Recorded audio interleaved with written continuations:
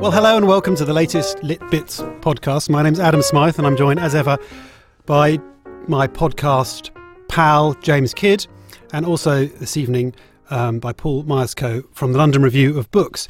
And what we're going to talk about this evening is literature and pop music, literature and popular music, as the High Court judge would say.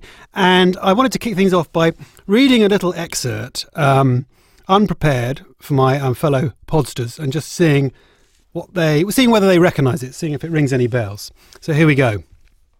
I threw a wish in the well. Don't ask me, I'll never tell. I looked to you as it fell, and now you're in my way. Your stare was holding, ripped jeans, skin was showing. Hot night, James. Wind was blowing. Where you think you're going, baby. Either of you have any bets where that comes from? I was going to say Goethe, but... Well, I thought Gertrude Stein, but... Wishing well. It's... Paul, ring a bell? I'm drawing a blank. Drawing a blank. Well, that's to your credit. I don't even know if I'm saying this name correctly. It's the current number one in the UK top 40. Yeah, Carly Rae Jepsen. Call Me Maybe. And she was apparently third in the Canadian Pop Idol. Gosh, it makes you wonder who came second and then first. Yeah. That must be pretty extraordinary. Number 4 on the top 40 at the moment is Usher's Climax. But perhaps it introduces the question of whether... I mean, they sound quite bad when we read them out loud without any music. Hot night, wind was blowing, where you think you're going, baby. Maybe it raises the question of whether we can, or whether anyone has treated pop lyrics seriously or carefully, and whether they repay that kind of thought and consideration. I suppose there's your alter ego, Paul Morley, for those listening to us. Obviously, it doesn't really help, but I don't know how helpful he is sometimes. He wrote a whole book about one Kylie Minogue song. Really? I just can't song? get you out of my head. Good song. No, the lyrics you just read out are relatively sophisticated, it seems to me. I mean, there are some great songs that one could think of which would have worse lyrics than that, which is going to point to a problem that we're going to come to very soon, I would imagine, if we're going to talk about the relationship between music and lyrics. Yeah. But the lyrics to Kylie's song, which Morley spends a whole book How does he get a book? I mean, what does he do? Do you know? Well, Morley is never only writing about the Right. music or about the lyrics. He's also writing about, in some sense, trying to get a grasp on a moment that would have produced Right. a song like that, but also a grasp on his own psychical state at the time of writing and at the time he was listening to it, at the time he was being obsessed by it. It becomes a book about his own obsession. Does anyone know if Kylie Minogue read the book? I'm sure she read it. I'm sure she still reads it. Because Keeps the it by other her bedside. The other example... She had it read to her by her official reader. Yeah, because the other example that springs to mind, I suppose, is Christopher Ricks on Bob Dylan, and there was supposedly the two met, didn't they? Supposedly backstage, and because Bob Dylan is famously unreceptive and even snooty about critics taking his lyrics terribly seriously, so I think it was a slightly embarrassed kind of bumbling encounter between the two of them. And Ricks asked Dylan what he was reading, and Dylan said Richard III, which can't be true. I'm pretty sure no one is ever reading Richard III At that moment. Yeah, but I don't know. Was that? I mean, Ricks took on took on Dylan and sort of celebrated him, and got into a lot of controversy as a result, and people were quite out to get him. But was it a successful endeavour? Did he make a good case? I think he's always nominating him for the Nobel Prize for Literature each year, isn't he? Nominating Dylan? Yeah, I think so. I don't know whether Dylan nominates Ricks in return, but it's a strange thing. I mean, I've got Christopher Ricks. This is really not very... This is all very visual. It's a big book. But this is Dylan's Vision of Sin, which is 500-odd pages of laser-sighted close reading on all sorts of quite extraordinary things. And it does raise the point, particularly with someone like Dylan, who constantly reorganises all of his songs, that can you ever have a stable text? And I suppose it makes you think something like Shakespeare, that are we always worrying about, which is a fairly unstable text anyway, but for something that's going to be performed, can we actually produce the sorts of close readings that maybe we would do for other things? But then show me a stable text. Wordsworth, is he a stable text? Well, yeah, probably not. James. But how does he deal with music? How he does doesn't take know, and the gap that is non-music. Well, he's quite bullish about that in the way that he probably is with most sort of, with feminism and post-structural theory. He just sort of brushes it aside. And it seems like a quite radical thing to do, doesn't it, to have a professor of poetry reading Dylan? But Rix is, in some ways, a quite conservative figure. And he sort of, doesn't he place Dylan...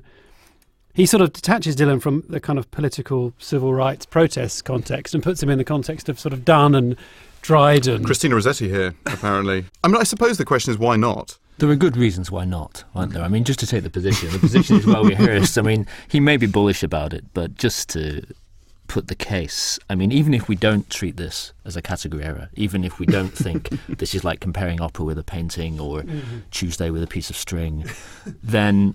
Even if we take it seriously, that to the extent that popular music lyrics and poetry are formal arrangements of words, and we compare them on that basis, this is an asymmetrical comparison which takes poetry as the standard by which a pop lyric will be judged. No one's talking about judging Keats as a musician. They're talking about judging Dylan as a poet, and that's to take away the music. And those things for me are as inseparable as the recto and verso of a piece of paper. It's really not clear that you can meaningfully do that, not least just selling Dylan short as a musician if you do that. What does it mean, really, to abstract his lyrics from the music? And in Rix's case, it seems to me a tragic manoeuvre. I mean, he's just been unable to resist his love of Dylan here, so he feels a need to write the book. He has to write the book. But in order to do that, he has to sacrifice every possibility he has of actually analysing this object in a way they would want to. And he just that because he's not a musicologist, he doesn't understand music, so he can't do that aspect of the project. Well, there's always a danger with the kind of brilliant, and I do admire Rix enormously, but that there's something always hermetically sealed about his writing, and there is, but with the music, it does seem to sort of want Dylan to play more politely than he ever does. So here's this bit of very close reading about the line from It's All Over Now, Baby Blue. The highways for gamblers, better use your sense. Take what you have gathered from coincidence. Here's Rix. One of the best rhymes, that.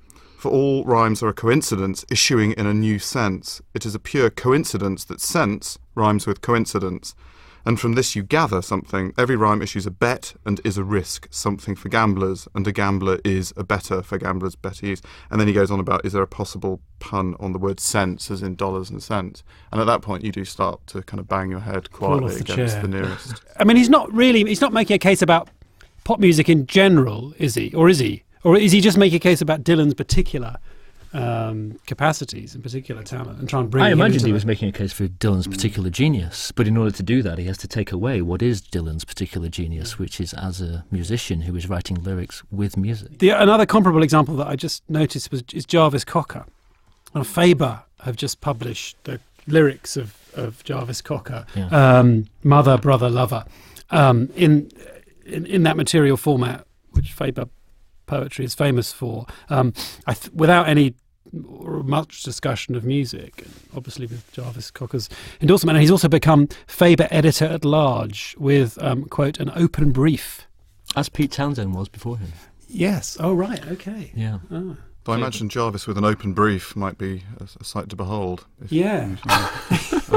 No, funny if I reviewed it and there is a problem, and one of it was on the word all right, which Jarvis uses that word in the most extraordinary way because it can be all right, and I will spare you my Jarvis imprint. But on the page, that was pretty good. It lacks something, and it just is all right, really. Yeah. And when you're reading them, presumably you're recalling songs. Oh, and what do you hear in your head when you're recalling songs? Because I don't know about you, but I hear the whole song. Really? I hear it all together, and when you're talking, I'm listening to common people in my head, and I can't abstract the lyrics from that song. I hear that pointillist synthesizer, right? Yeah, from absolutely. the beginning. If I was to perform with my middle-class Wimbledon-raised accent, It's Tricky by Run DMC, which just doesn't really work. This speech is my recital. I think it's very vital to rock a rhyme that's right on time. It's Tricky is the title. Here we go. It's tricky to rock a rhyme that's right on time. It's tricky, tricky, tricky.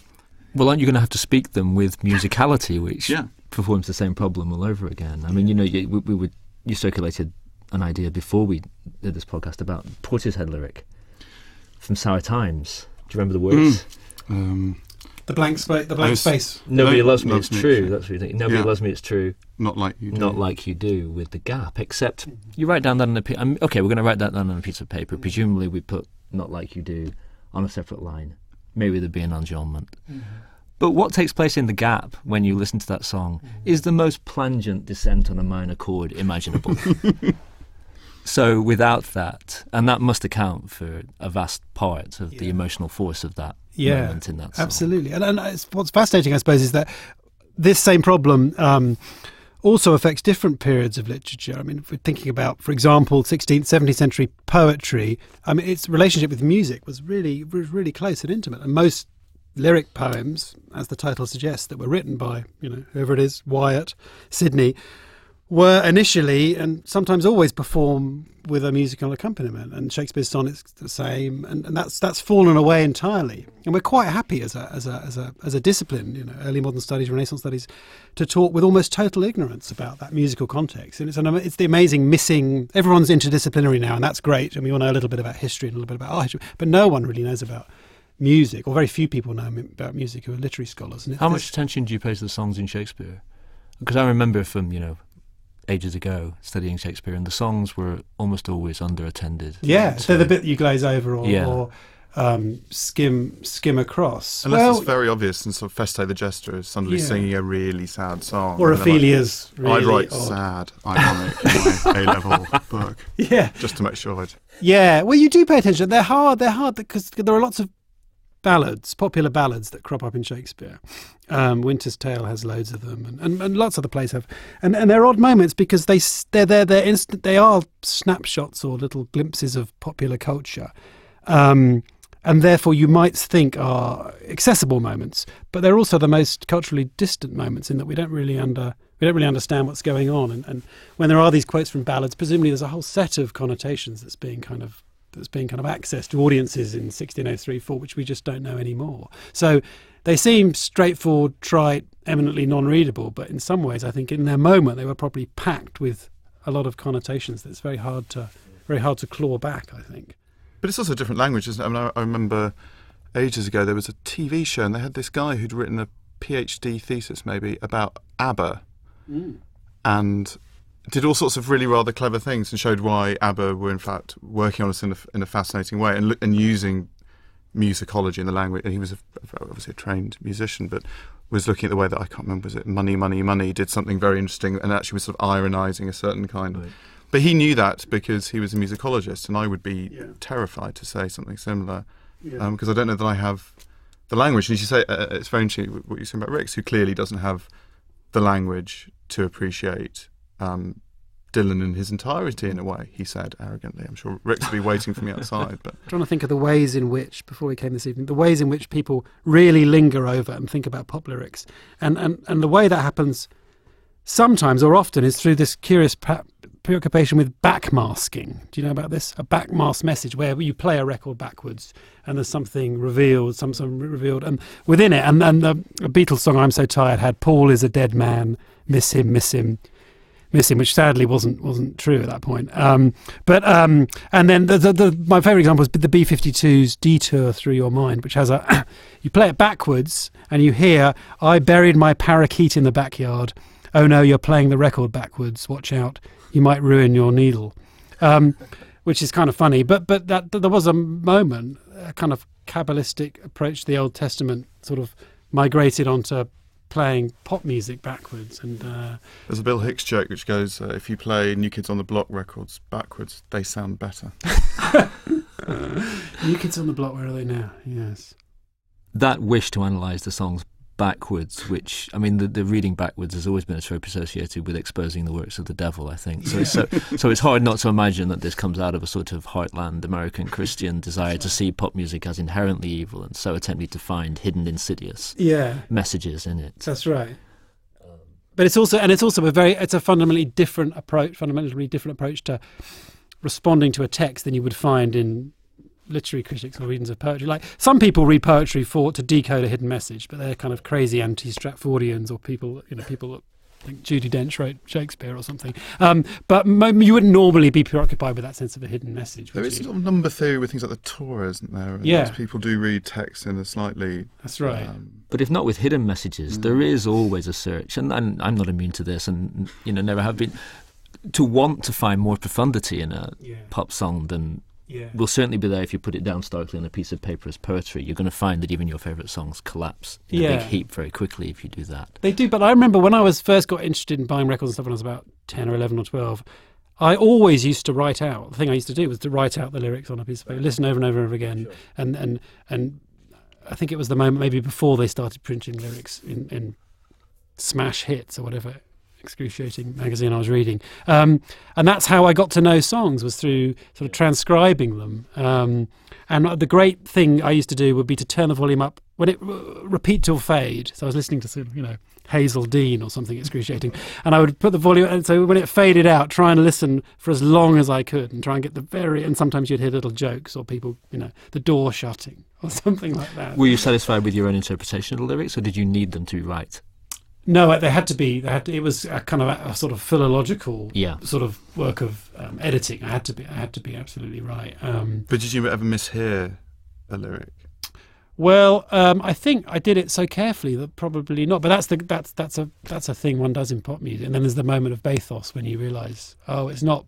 What's the one? Billy Ocean saying, "Get out of my fridge." I thought he was saying, "Get into my." Oh, that's a famous. I can't even remember maybe that's what he was. I knew saying. a guy who thought that "Relax" by Frankie Goes to Hollywood went, "Relax, don't do it when you want to suck or chew it."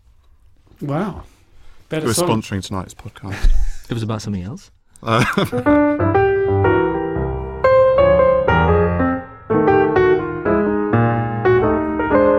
When we read, we sit down generally and read, and that's what we do. I mean, some people do listen to music, but I can't concentrate enough to read and listen to music. But when you listen to music, is that you're doing that? Are you also darning or? Yeah, I mean, one would want to try and find some points of commonality between reading and listening to music, between pop music and literature.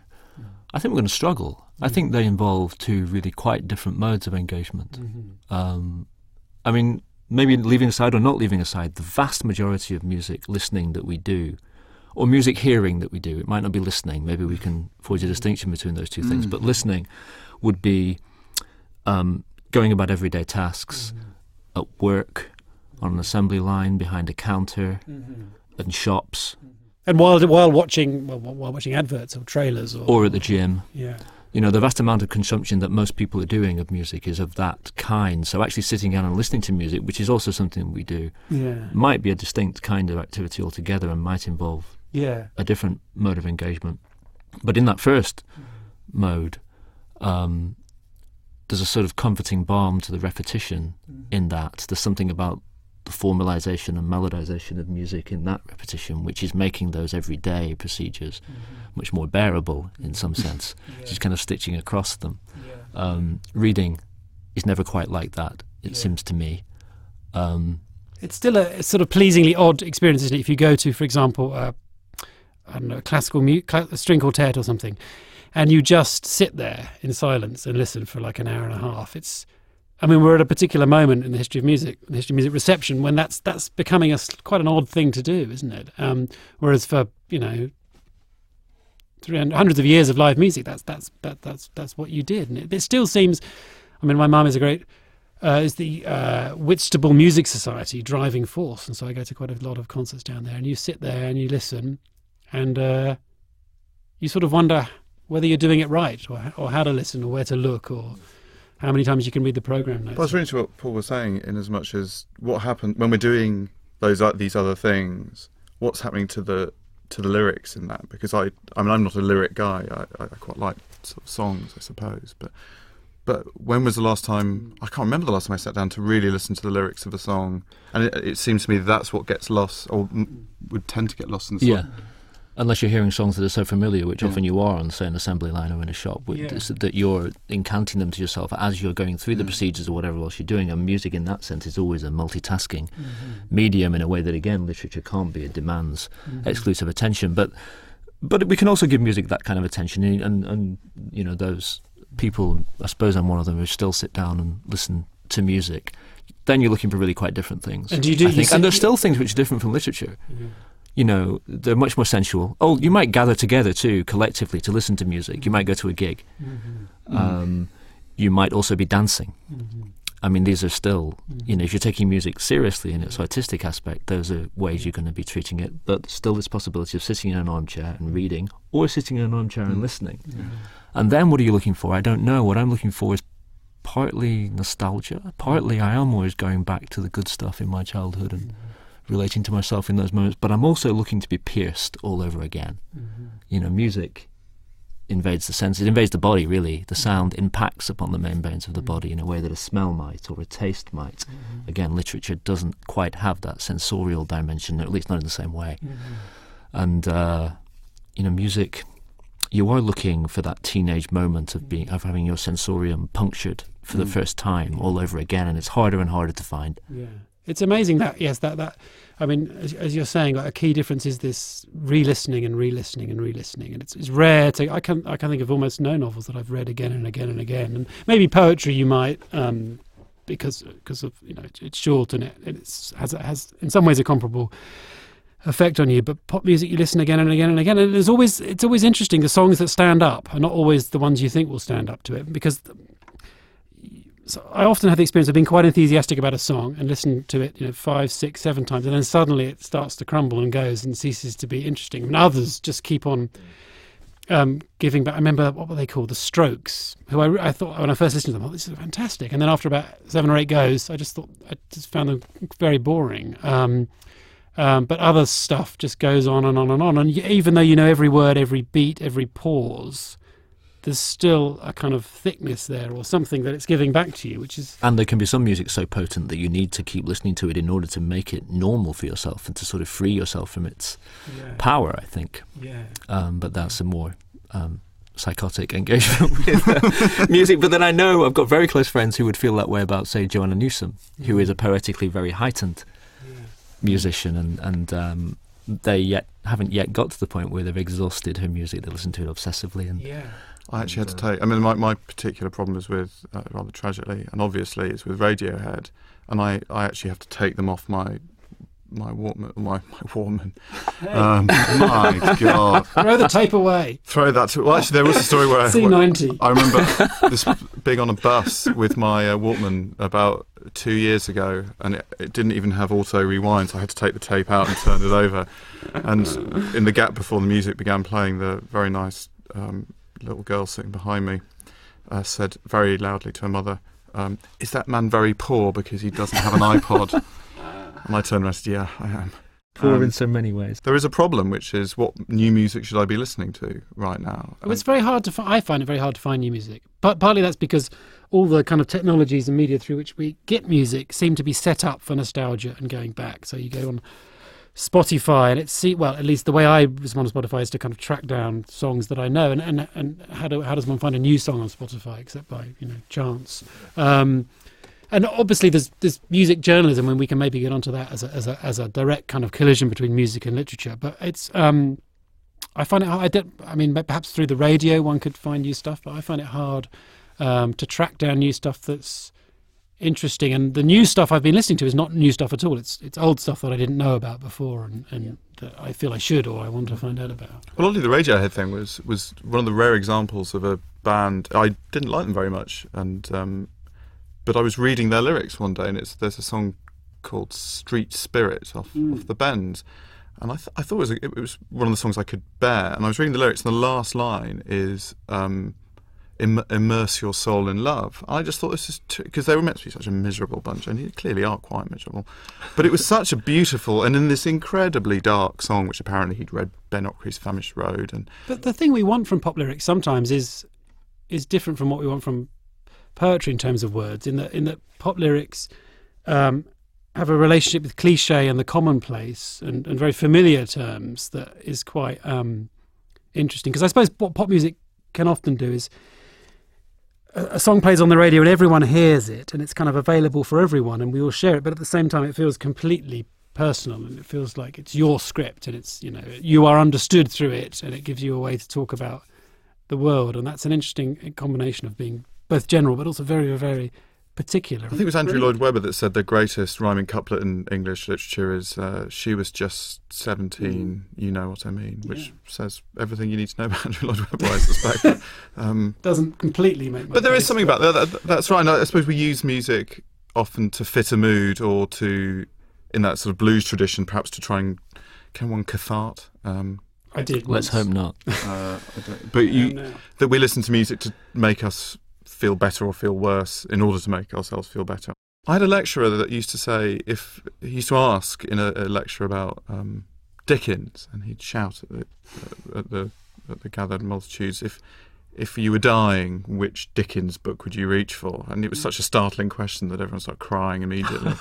And he would sort of say, depended on which frame of mind he was imagining his own death, which Dickens he would read for, but he would reach for. But I think it's probably, I wouldn't. I can't imagine if I was feeling down, running to my collected Beckett short plays. No.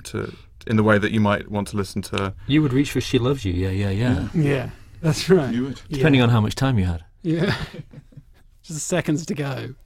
And I can remember, I don't know if it's the same for you, but I can remember pop lyrics in a way that sadly I can't remember. They etch themselves sometimes almost immediately, and you can't forget them even if you wished you could, like teenage phone numbers you had as a teenager for girls you never called. I mean, they just stay there in your mind. I thought you were going to say Teenage Forever. Dirtbag Baby, which I can also remember. I mean, the archive that Adam is talking about, the way you use Spotify and you find yourself almost immediately going back for songs rather than looking for what might have emerged recently. That's right. I mean, the opportunity now is to fill out the archive of one's own past and to recollect oneself, one's teenage self usually.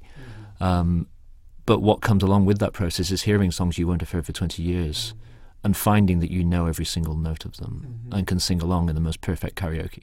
I discovered in my 4 weeks of research for this pod that there's an artist called Amber. Have you heard of Amber? He's a Dutch dance singer, artist who has a song called Yes, which is lots of the lyrics in the last chapter of Ulysses, put to a dance beat. And you can see it on YouTube. She's performing at this sort of Miami beach party. And it's actually quite good. It actually works rather well.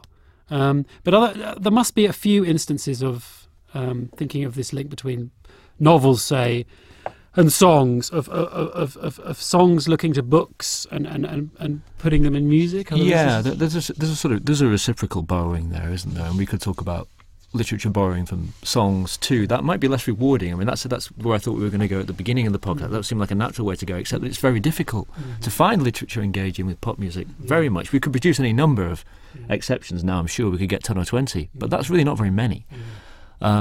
It's quite rare that literature engages with pop music, but it does, often to borrow a quick semiotic hit. You know, you might find Douglas Coupland calling a novel Girlfriend in a Coma. Something like that. But literature, I think, always imagines itself as being a higher genre, and it can slum it with popular music or borrow its energies temporarily, but it really has very little to do with it. When the borrowing goes the other way around, when pop music is borrowing from literature, then I find it almost as embarrassing, because I find that instance slightly embarrassing, however it sounds, just because I feel like pop music should be better than that. It shouldn't succumb to literature's arrogance. It should be doing its own thing. And so when the Waterboys do Yeats in Fisherman's Blues, or when the Beatles on Magical Mystery Tour have King Lear over the final bars of I Am the Walrus, or borrow from Thomas Dekker on Abbey Road, well, there's a sort of very obvious stab at high cultural status there, which I think exposes them as being less cool than I want them to be. EMF quoting from T.S. Eliot on Schubert Dip, which I didn't realise until years later. Really? Which sample, bit of this is the way the world ends. This is the way the world ends. And then it goes into some... I mean, the one example I did actually, just literally as I was leaving the house, think that could stand up was Tom Waits' album Alice. And I think what is good about it is that it's not literal. He's taken the spirit, the sort of slightly madcap spirit. So you have him sort of yelling about Reaper Barnes, but there's this rather nice lyric. Everything you can think of is true before the. See, this is the problem. You can't. It's very hard to read it, and certainly not in the way that Tom Waits does.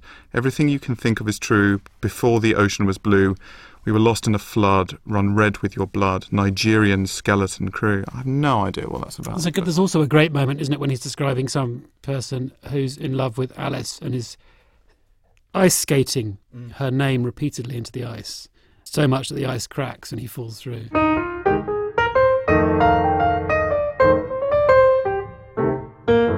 Recently, this gave me a chance to talk a little bit about Steve Aylett. James and I are both reading at the moment, I think, Steve Aylett, his fictional biography of the pulp writer Lint, which is very, very funny. And towards the end, Lint collaborates with a band called the Unofficial Smile Group and produces a series of songs. And I just quite like the song titles, so I'll just read them to you. They don't need to amount to anything more than that. So this is from side 2 of the album. The album is called The Energy Draining Church Bazaar, and these are the songs. DNA Interruption Charm, Mesmerised by Midges, Through the Keyhole I Saw the Funeral of a Duck, Would You Mind Not Doing That, The Number 19 Is Made of Wax, and Dead or Not, He Was Wearing Shades. And there was a funny review of it. Oh yes, and the reviews to the album were largely negative, and one of them said, "You may as well put an omelette on the turntable," which I thought was pretty funny. We could think a little bit about music journalism as a form and as a kind of writing, because we grew up reading certain kinds of music journalism fairly religiously, but it's not something I read that much. I mean, there's NME, Rolling Stone, smash hits, The Wire. Is it Wired? Wire? The Wire? It's just called Wire. Just called Wire. And Paul, you're a reader of that, right? Are you? I do look at that, yeah. I tried once. I really wanted to give it a go, but it seemed to proceed through so many references to other groups that I didn't know and I'd never heard of, and some of them I didn't even believe that they existed. Surely it's just very, very hard to write well about music. I mean, one can write about music and put it in its context and relate it to previous bands, and I could see how that is possible. But writing with kind of truth and candour and kind of astuteness about what a song is about, how it works, that just must be very hard. And partly it's because you write literary criticism, you're using words to talk about words, and you're in the same world as your object. But using words to talk about music, it just must be very hard. I mean, the one review I can remember is from the NME, and it rather sort of chimes with something Paul was saying earlier, which was it was a review of a Simply Red single, and it said this is the sort of Mick Hucknall production that you put on when you're doing the ironing, washing the dishes, or listening to another record. And I thought that was a very good review of sort of how inoffensively kind of bland he'd become. And I thought that and it sums him up in a way. But I'm rather with Paul. I mean, my solution to not listening to Radiohead was actually to listen to some of this rather imposing new electronic music. And there is extraordinary websites which are also double as shops, things like Boomcat and Bleep.com.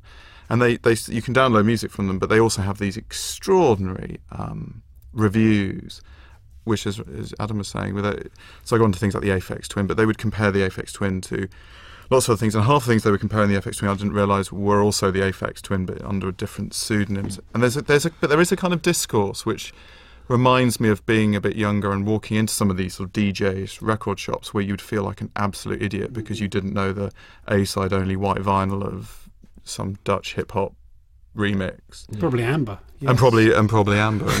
But there is this sort of critical discourse which is quite difficult. The only problem with Boomcat actually is they do think every single record that's ever been made is brilliant. Right. Download it immediately. I think there is an attempt in that kind of journalism sometimes to show you just how vital it is that you get hold of these sounds by exploding discourse as well, by talking about it in a way that you don't recognise and that you do find alienating, so that you have to listen to the music to find out what sort of sound might be able to be reconciled or registered by this particular way of talking about it. You know, if you can only talk about it by having recourse to this sort of language, then this must be a genuinely sort of modernist piercing of the musical continuum if we know it.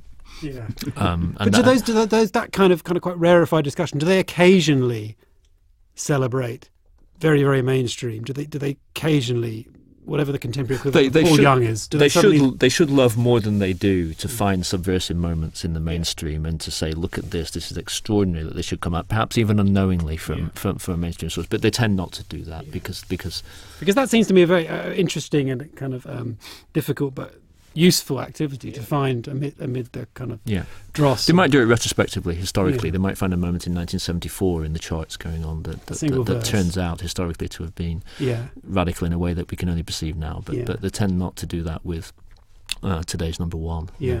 Well, there was that way, I suppose, where you look back and think Club Tropicana was not actually that good. Was actually not good. But people, you can place it in a context which suggests it was vaguely significant. Yeah. Well, if you're way. interested in the history of taste or the history of reception, or then or hairdos, exactly. Then, or more seriously, modulations of sexuality in the 1980s. Yeah. Then you are going to take Wham very seriously. Right? Yeah, exactly. What is Andrew Ridgeley doing now? Do we know? Enjoying himself, I like to think, just Really? supremely enjoying himself. Right. Yeah. Right. Having played Egg. And more point, enjoying himself. I mean, just reveling in himself. Fondness one has often for songs that you wouldn't defend necessarily as important, significant, interesting, but still somehow things you return to or enjoy. And I don't know if... I mean, my example, I suppose... What was that called? The sister of Daniel Bedingfield. What's she called? Natasha had a song called These Words, which was a dreadful song about how you couldn't find the right words. And actually, it's quite literary. It's painful. She talks about trying to read Keats and Shelley and Byron and not finding the right words, and then speaks from her heart, etc., etc. But I do kind of like the song, and it's hard to explain why.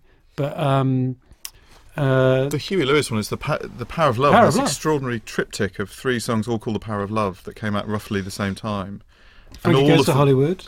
And Jennifer Rush. Jennifer Rush, yes. Which I will sing later. Yeah. But all incredibly affecting, just because they're all called The Power of Love. And Yeah. you just can't deny these songs. Yeah. The Frankie Goes to Hollywood one, I once saw Suede sing, and it was incredibly affecting. Yeah. Nothing so potent as cheap music. Yeah. No. But do you have... I mean... So is that an example of... Is that your Natasha Bedingfield? No, mine... My My embarrassing one, but which I can't resist is which I was trying to remember the other night, but it probably would be Bon Jovi's "Wanted Dead or Alive," which I can't. Is it the sort of banjo-y guitar? I think it speaks to my life as the sort of person that wanders the streets, with a 6-string on my back. It's some of it is about the London Library. That song. I think at least some of it.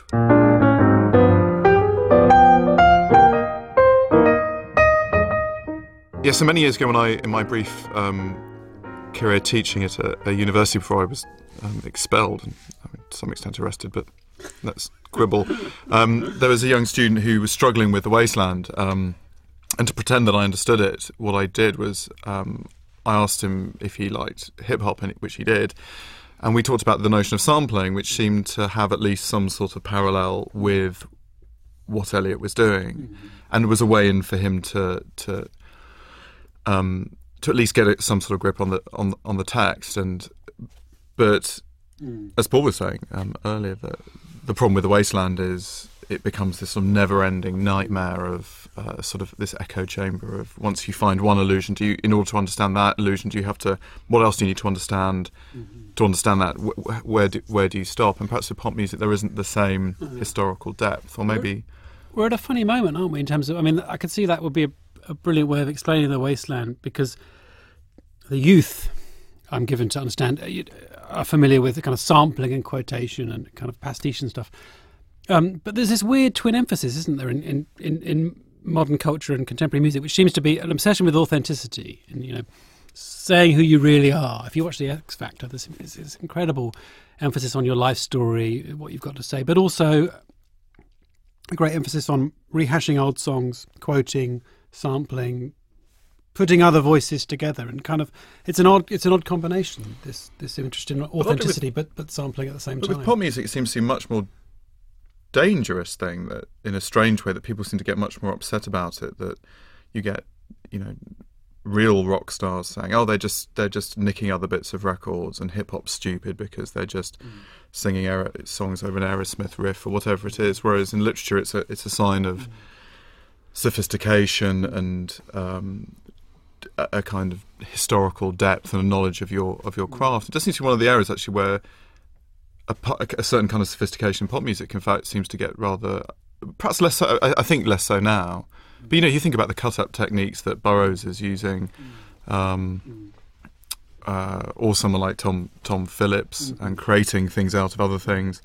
Pop music still seems to be a bit resistant to this notion of now it's laptop music. Yeah, it's interesting. Pop music has always worked with very stringent notions of intellectual property, actually. Whether it be copyright coming from the studios themselves, or musicians, as you say, are strongly invested in a notion of authenticity and their own authentic productions, which must be bound up in some sense with an insecurity about the very limited structure of chromatic music and the way in which you have to get quite deep into a musical sequence before they begin to distinguish themselves sometimes, at least. Exactly like the beginning of a chess game. You're going to have to get 6 or 7 moves in before you can really start to make something distinctive in your own. So hence you get quite a lot of court cases about borrowings or what they want to call stealings or plagiarisms from previous musics. And you're absolutely right. I've got this vision of an old rock star who is invested in a discourse of authenticity that is absolutely does not correspond with the students that you'll be teaching now, who are much more archival and random historically in their likings and dislikings when it comes to music. Maybe a final question to think about is which we prefer, which is better, which means more meaningful to us. Keats or Dylan? Keats or Dylan? Keats or Dylan? Which do we turn to more frequently, or which gives us more in return? And I think for me, it would probably be pop music. I have to say, in that my feelings about particular songs are more personal, intimate, and they seem to be speaking to me with a kind of directness that literature has sometimes done, but not as frequently done. So for me, it's pop music. How about you guys? I mean, I find them such different. The answer is the same, because the frequency with which I go back to pop music, which is much greater than the frequency with which I go back to literature. It's part of the problem is I find literature too immersive. I find it almost too much. The demand that literature makes of you, I suppose, novels I'm talking about rather than poetry, in fact, is to generate an imaginative world in which you then immerse yourself. And in my case, immerse myself completely, and sometimes troublingly. I get lost in it for weeks after I finished a good novel.